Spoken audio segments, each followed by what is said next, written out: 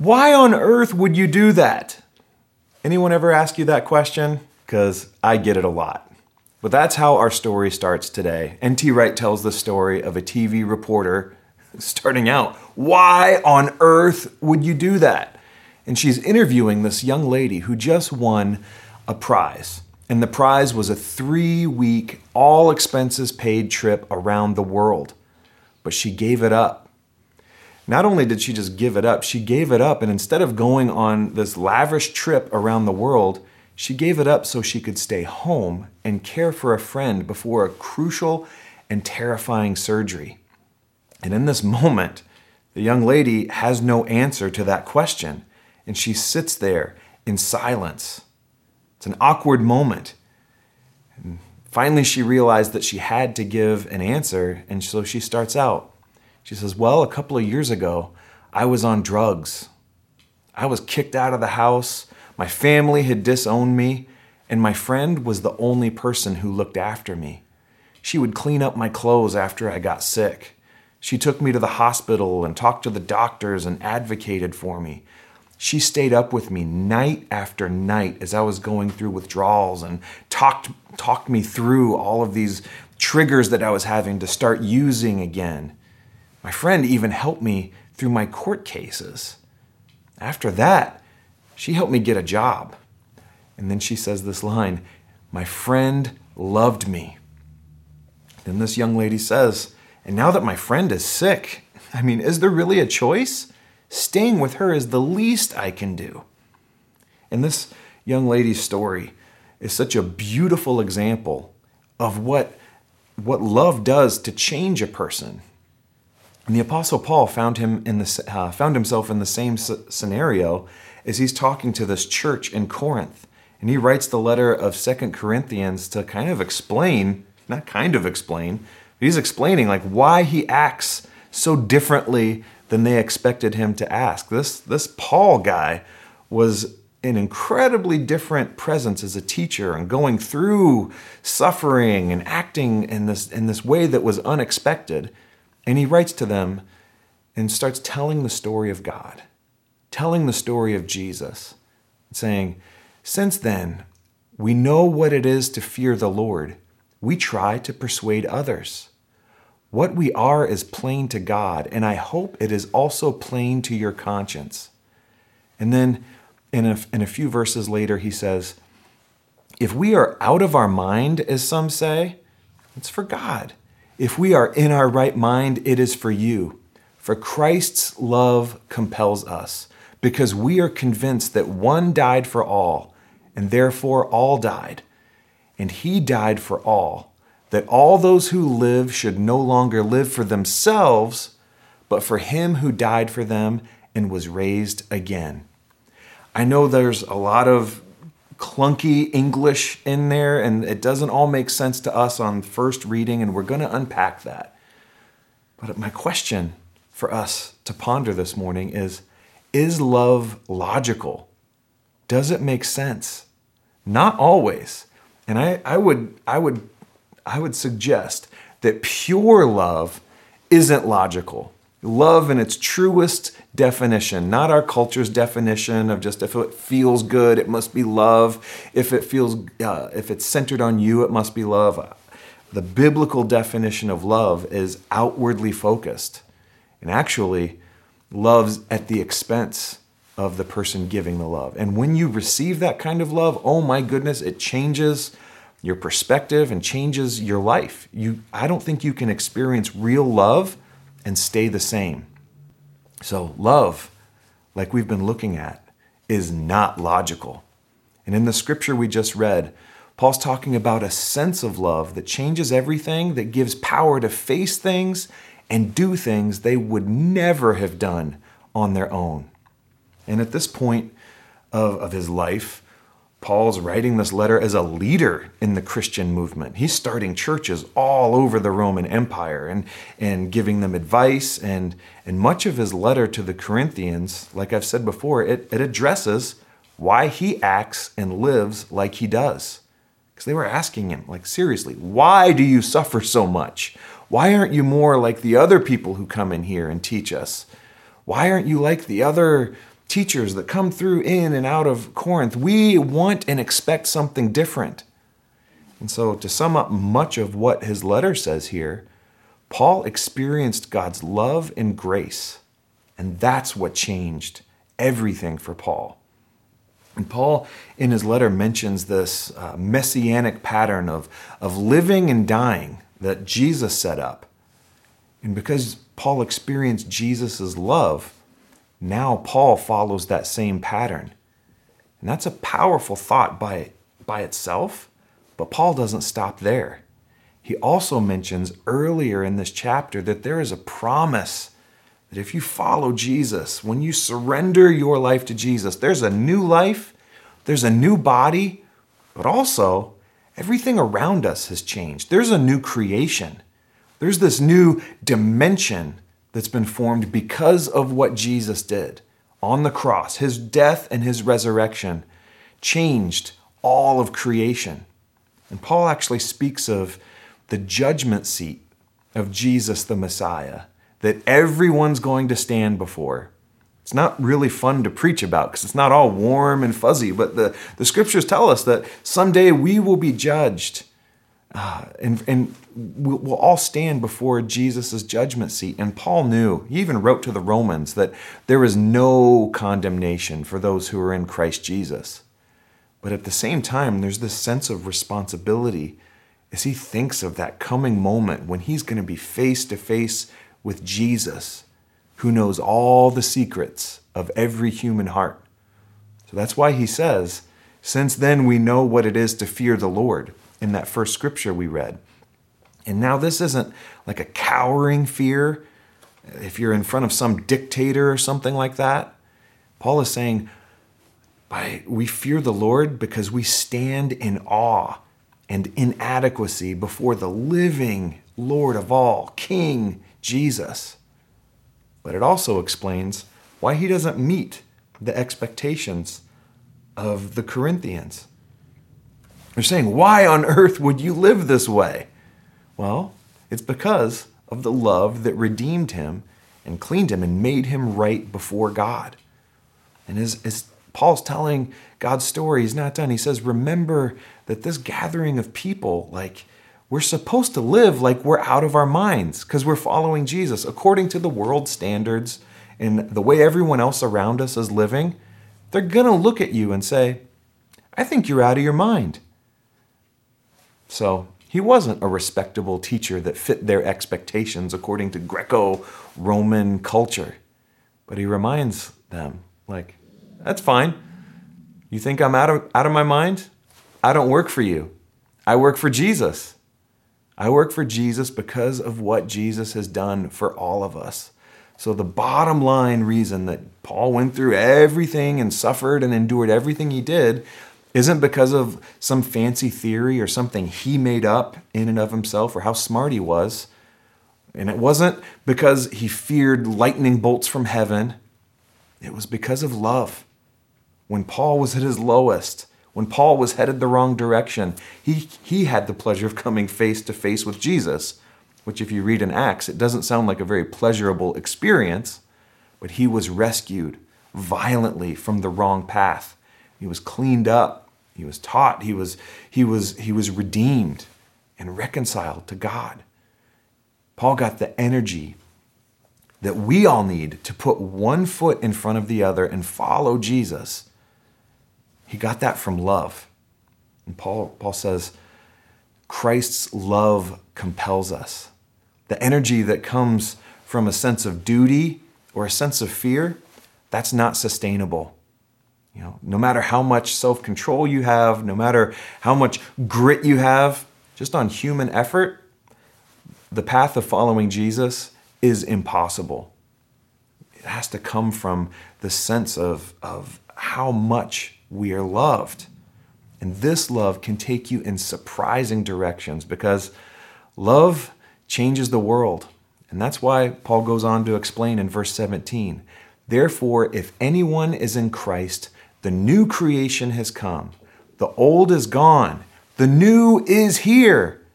You want to know why on earth I would do this? Because this whole world has been changed. A whole new world was born, and a new way of living goes with it.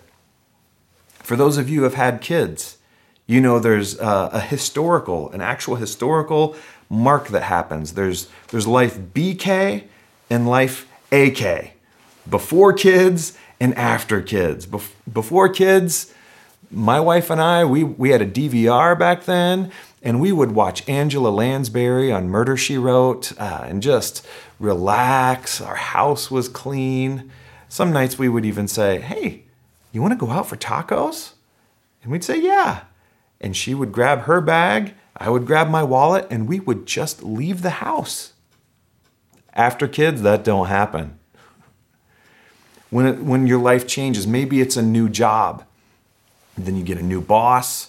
You get a new what is that word? Not public relations. You get a new job. You get all these human resources. You get a new HR manager. The rules change. The policies change, and a big portion of your life is different. For those of you who've moved to a different country and lived in a different culture, you have to learn a new language. Maybe instead of shaking hands, you're bowing all the time. Or maybe instead of shaking hands, you're doing like a little kiss in the air away from somebody. And if you live according to the old country, it's not going to work very well for you. So if you live like the old situation, when there's a new situation, it's not going to go well for you. And that's what Jesus did for the whole universe. Scholars say this passage is connected to Isaiah 43:19, where God inspired Isaiah to say, to reveal God's heart for all of this that we see. The verse goes like this: "See, I'm doing a new thing. Now it springs up. Do you not perceive it? I am making a way in the wilderness and streams in the wasteland." This is God's story from Genesis to Revelation. God wants to reconcile this world and humanity, God's creation. He wants to reconcile it to himself. This is what the story of God is: reconciliation. If you look in the scriptures, God is always moving towards humanity. Adam and Eve in the garden, God walked with them. God redeeming the children of Israel when they were enslaved in Egypt, and they're in the desert learning how to be human again. God was camped right in the middle of them. When the nation of Israel was formed and they built a temple, the temple was and God's presence was right in the middle of the people in the most important city. And then again, we see Jesus coming to earth, moving towards us. And in Revelation, we see at the end of time, as we know it, heaven and earth, God moving towards the earth in Revelation 21. God is always moving towards us, and God is always moving towards you. And we have the chance today. Maybe you're going through a hard time. Like, we have a chance to experience God moving towards us, to lift our burdens. And also with the end goal of us being transformed, because we have a part to play in God's mission of reconciliation between people, reconciliation of caring for all of these resources that we've been blessed with. We have a part to play in this. In 2 Corinthians 5:20, Paul says, "We are therefore Christ's ambassadors, as though God were making his appeal through us. We implore you on Christ's behalf, be reconciled to God." That word ambassadors there is loaded with meaning. Especially in the ancient world, an ambassador would represent the king, much like an ambassador today would represent a nation to another nation. This representation that we get to play the part, we also get to speak for the king. Like, that's a huge responsibility. I love the quote by St. Francis of Assisi: "Preach the gospel at all times. Use words if necessary." So not only do we speak for the King, Jesus, with our words, but also with our lives. That may sound intimidating to you, to speak for the Almighty. But remember a couple of weeks ago when we talked about the road markers for following Jesus? And it's not a linear step, but these are general road markers of our path of maturity in our Christian life. And the first, where the bread and butter is, where the sweet spot is, the most crucial part is to be with Jesus. So yes, that looks like setting a time apart in your day to focus on Jesus, but I think it also looks like everyday life and turning your heart to Him multiple times a day, no matter what you're doing the dishes, driving someone around, maybe it's a kid to a practice or music lessons or something, just turning, hi God, there you are. Maybe you're about to enter into a difficult conversation. Jesus, I need your strength. Jesus, I need your wisdom. Being with Jesus, cultivating that habit of living in Jesus' presence and an awareness that Jesus is around us and in us. And as we continue to do that, like Jesus said, remain in the vine. I'm the vine, you are the branches. As we develop and cultivate this habit of living in God's presence, Jesus changes us. It's passive. We become like Jesus, and then we do what Jesus did. We are God's ambassadors. We're not going to be perfect. We're not going to get it right all the time, but that's the outcome of the goal of our life. The goal of our life is to be with Jesus. And as we are, Jesus messes with us. And trust me, it's never boring. No, it's not always fluffy clouds and going always up and to the right and things get better and better. But as we're with Jesus, Jesus is using everything in our life to form us, the thoughts we think, the things we want, the things we do, to become more and more like our Lord. And then we do what He did. So keep that in mind as we talk about the implications of this passage for our life today. You know, this tells us that right now Jesus is king over everything. Over everything, and what He did, His finished work on the cross, it changed the whole world. And this, to me, feels a little bit like the Matrix. Like what we see isn't reality. Stepping on people to get ahead. That's the way our world works. It's not the way it works in God's kingdom. Being blessed when we mourn doesn't feel like the way the world works. Like, oh, something's wrong with you. Like all these things in Matthew chapter 5, 6, and 7. That's how reality is. And everything else is flipped on upside down in God's kingdom, in contrast to the way that this world works. So that's the first implication. Jesus is really in charge. He's holding everything together. And we can choose to live in that reality, or we can choose to live in a reality that we've made up for ourselves. And this is the oldest story we have in the Bible. It goes all the way back to the garden in Genesis. That motif, but it's bigger than a motif. It's not a literary trick. We can choose between the tree of life, or we can choose between our own way. We can choose life. I've set two choices before you, life and death. And God says, choose life. So we have the example of Jesus and of the saints that came and followed in His footsteps and have lived according to reality. I won't even say God's reality, like reality, the way that Jesus set up. Or we can choose to do things, take the shortcuts, tell lies, do what everyone else is doing. Or we can follow our teacher. When we follow our teacher, when we're with Jesus, He's the one that transforms us, and eventually the outcome is we do what Jesus did, which brings us back to our story of loving others. This young lady who was fighting for her life against an addiction, her life was changed by a selfless love. This prize winner that no one understood, why in the world would you give up this amazing experience to care for your sick friend? I'm sure in the story, her other friends would have come and said, hey, your friend she'll understand. This is a once-in-a-lifetime opportunity. But she had experienced love, like going on a trip. It's not even a choice. No way.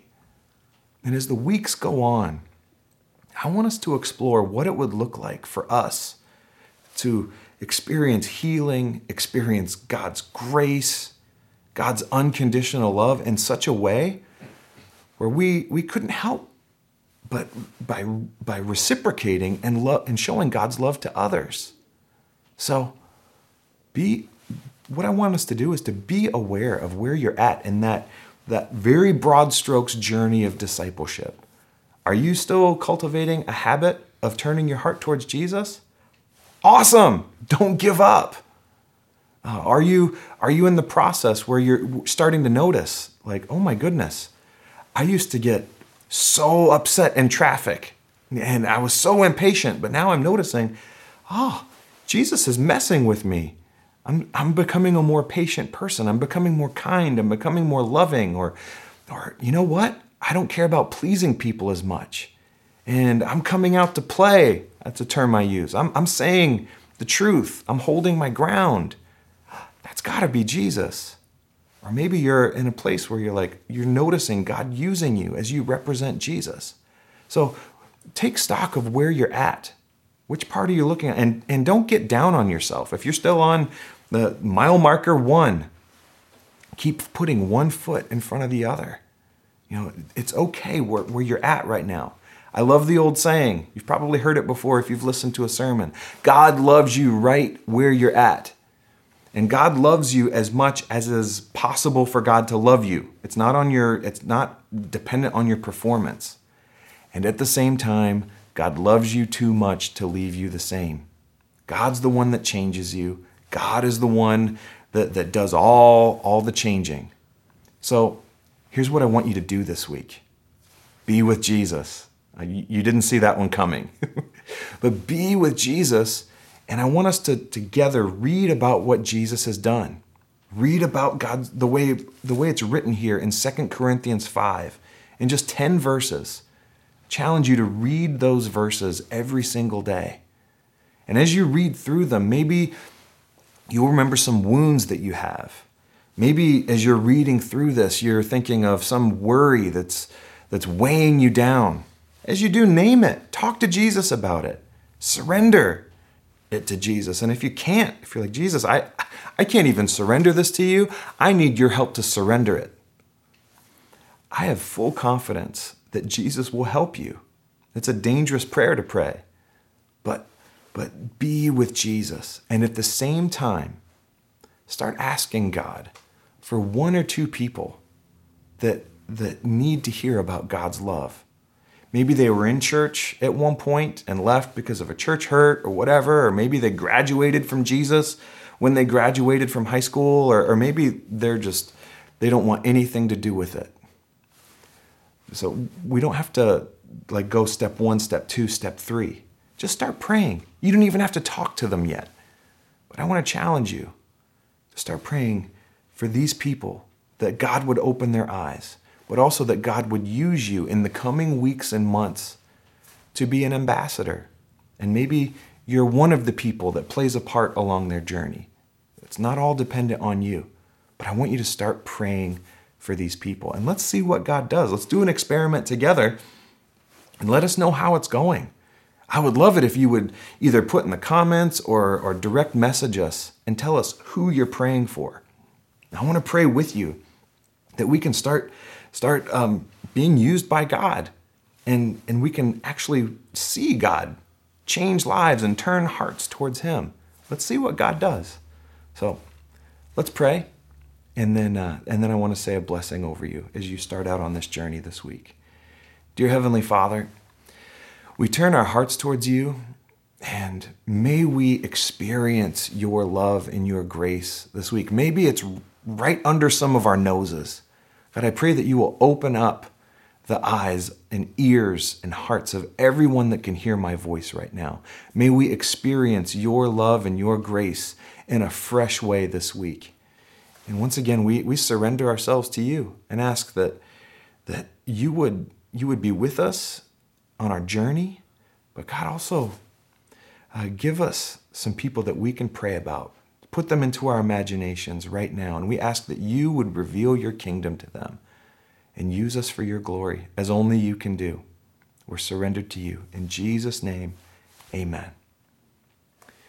Thank you for hanging out with us here online. We're praying for you. You can always reach out to us at sgbic.com. And until we're together again, may the Lord bless you and keep you and cause his face to shine down upon you, and may God give you his peace. In the name of the Father and Son and Holy Spirit, amen.